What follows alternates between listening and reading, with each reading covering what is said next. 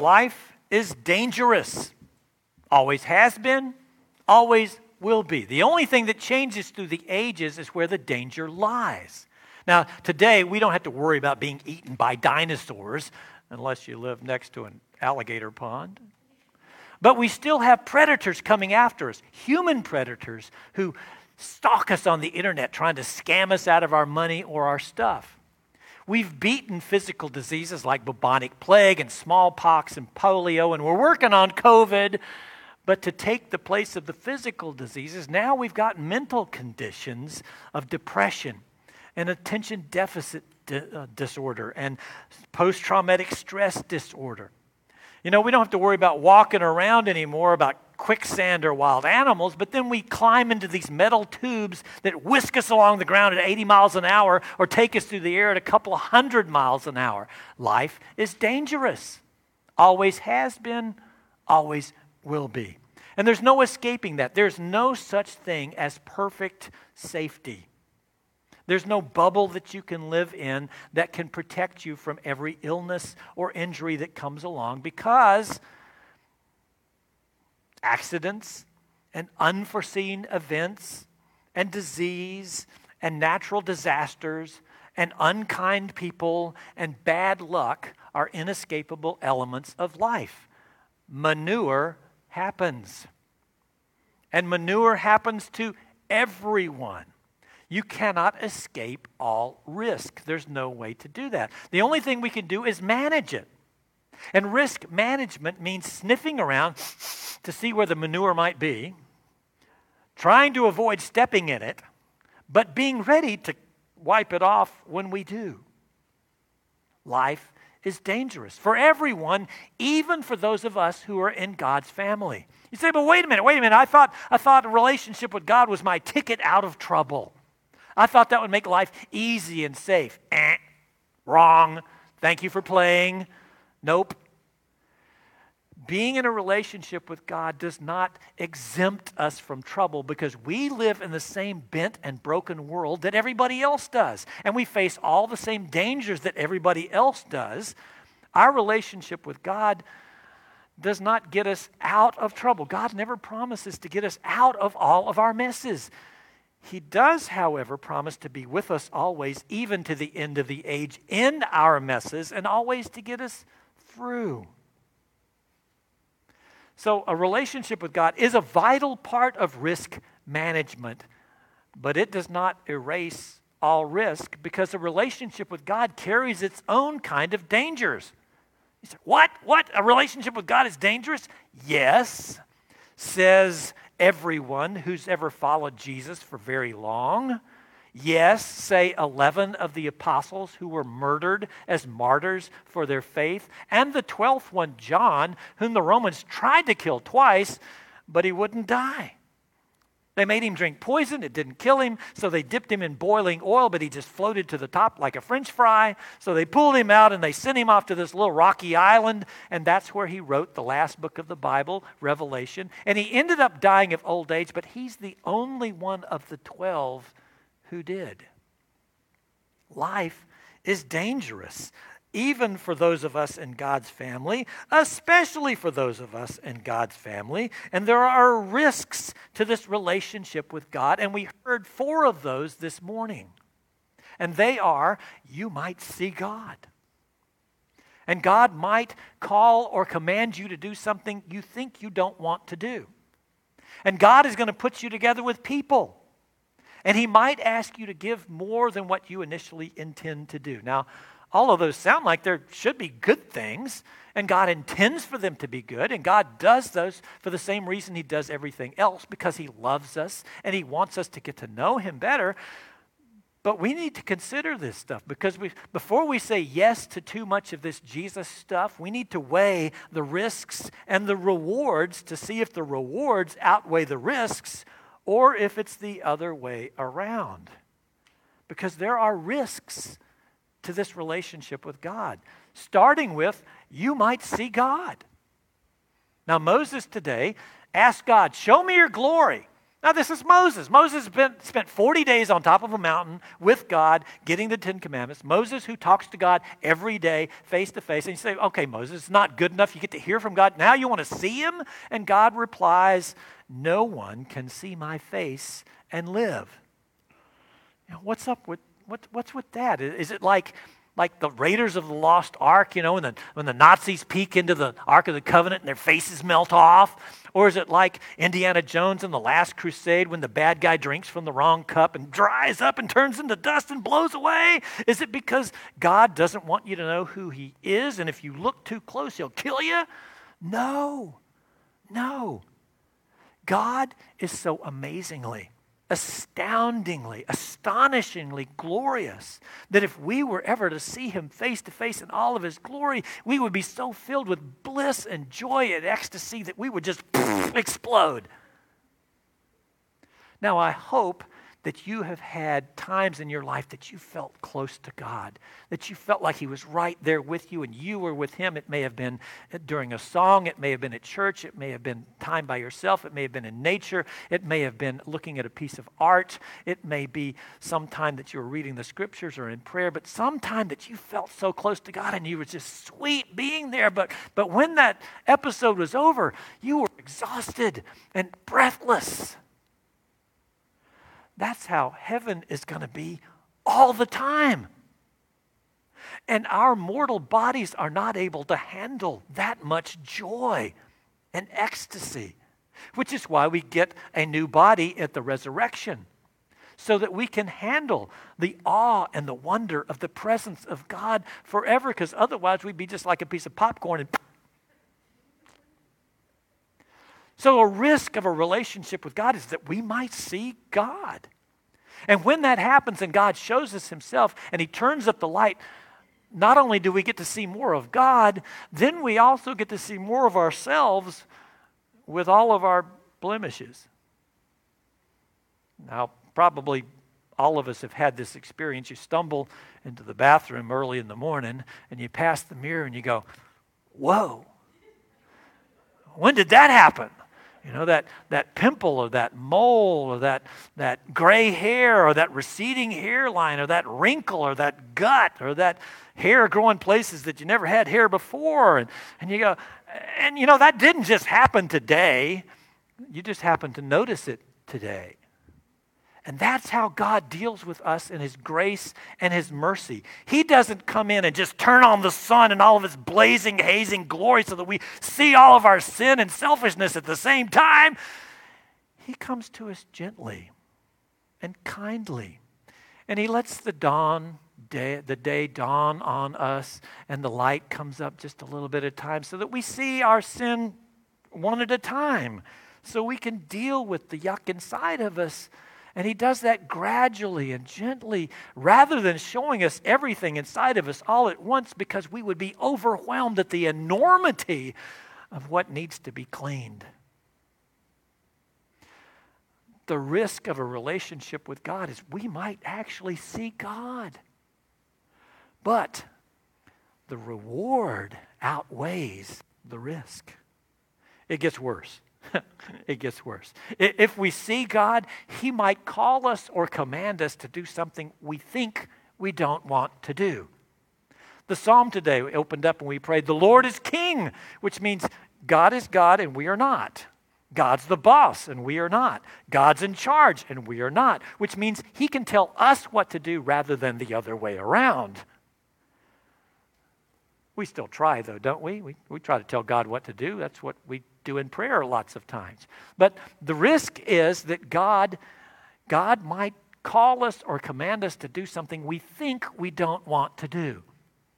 Now, 40 years ago, when I was a freewheeling, Bible-believing, non-denominational, charismatic kind of Christian, I heard God tell me to go to work at an Episcopal church. You know, where they do the same thing every Sunday and they worship out of a book. And I said, surely not. And God said, yes, go, and don't call me Shirley. And then when I was an assistant rector in a parish that was struggling with a building program, I remember telling God, I never, ever want to build a building.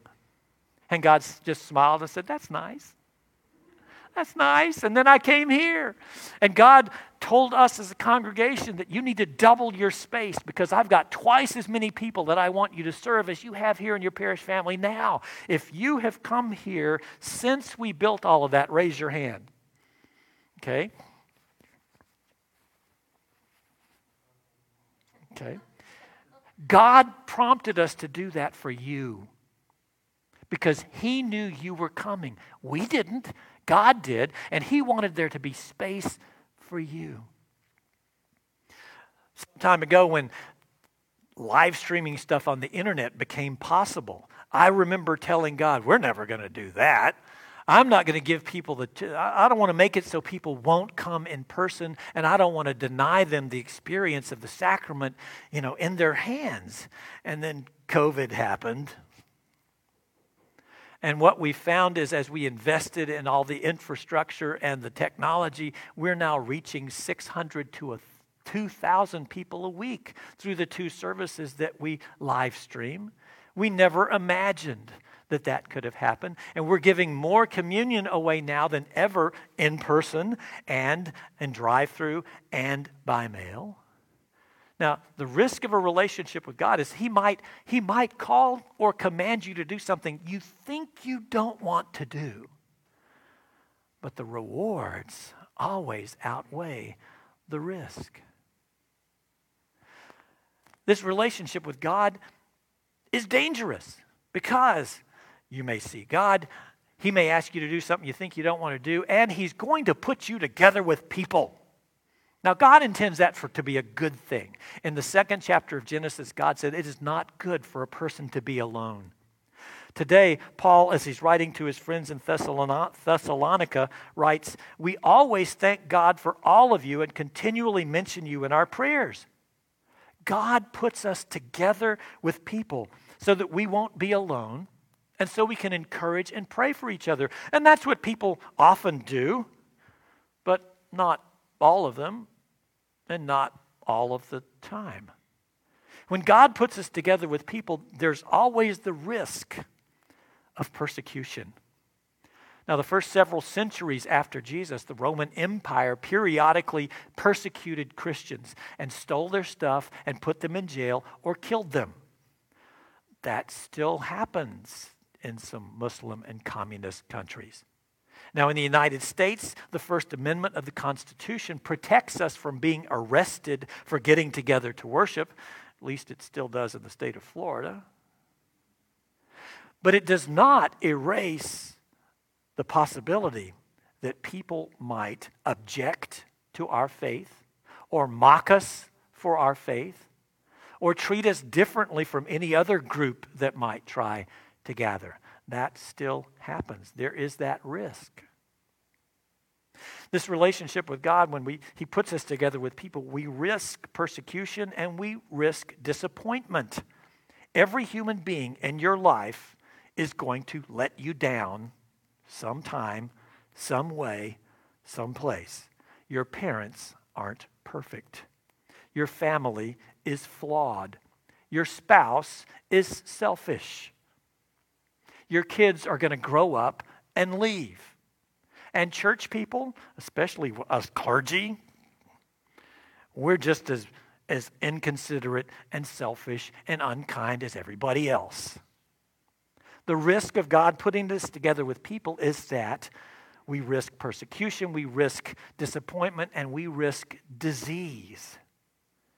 COVID-19 is not the first health threat that's ever struck humanity or the church.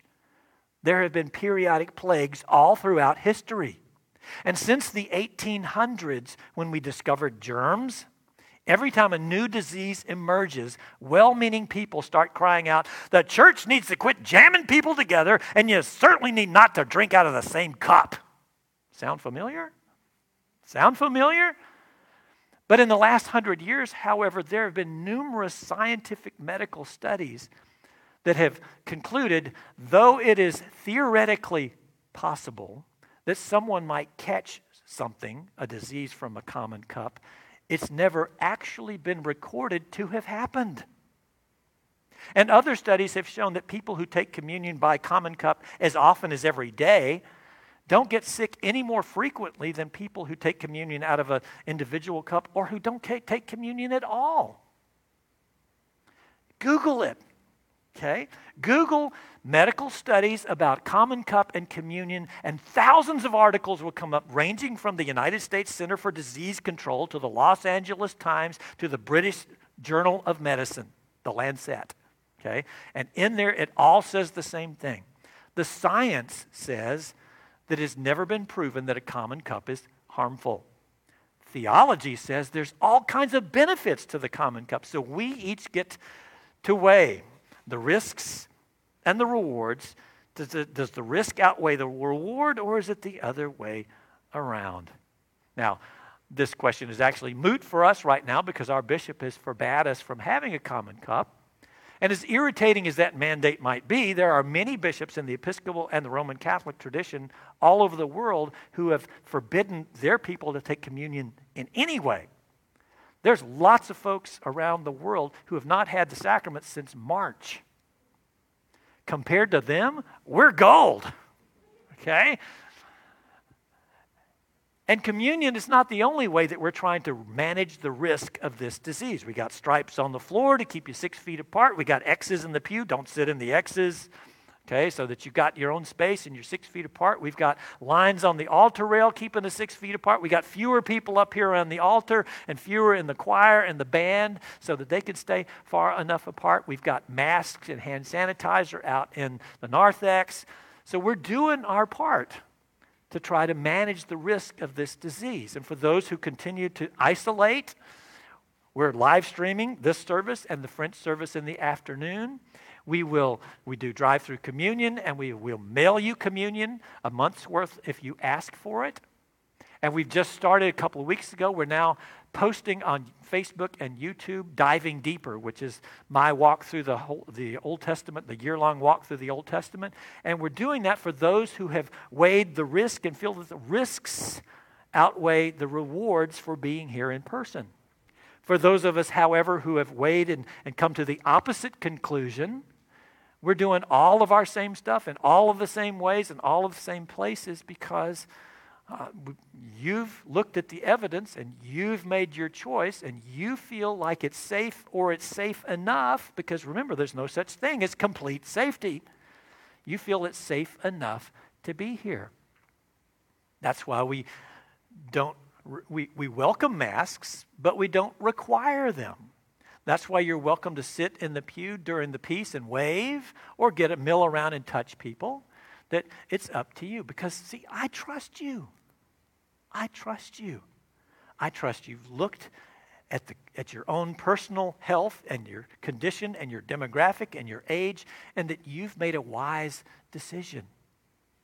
And I'm not going to cut you off from anything that you feel would be helpful and healthy for you. Because I see that cutting you off and denying you the sacrament or denying you the opportunity to be together or denying you the opportunity to worship God actually poses more risk for you spiritually and emotionally and relationally and financially than the risk to you physically of being together.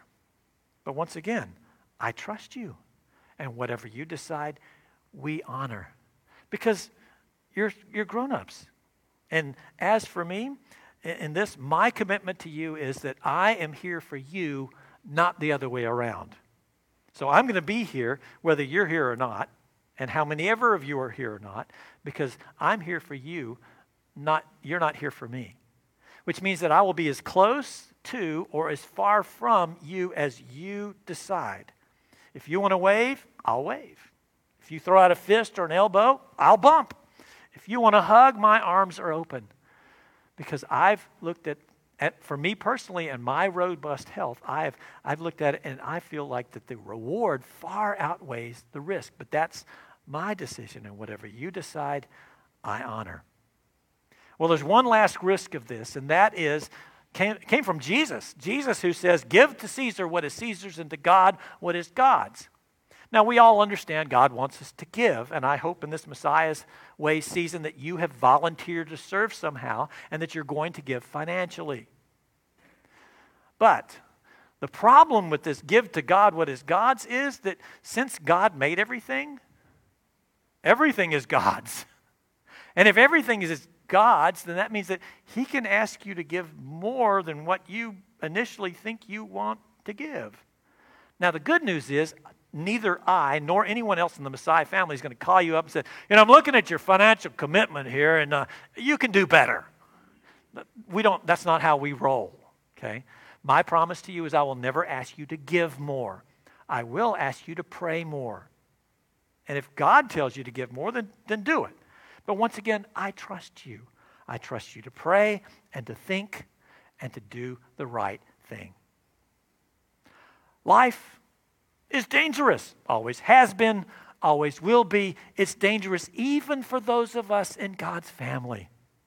And a relationship with God is dangerous. We run the risk of seeing God. We run the risk of God's calling or commanding us to do something that we don't think we want to do.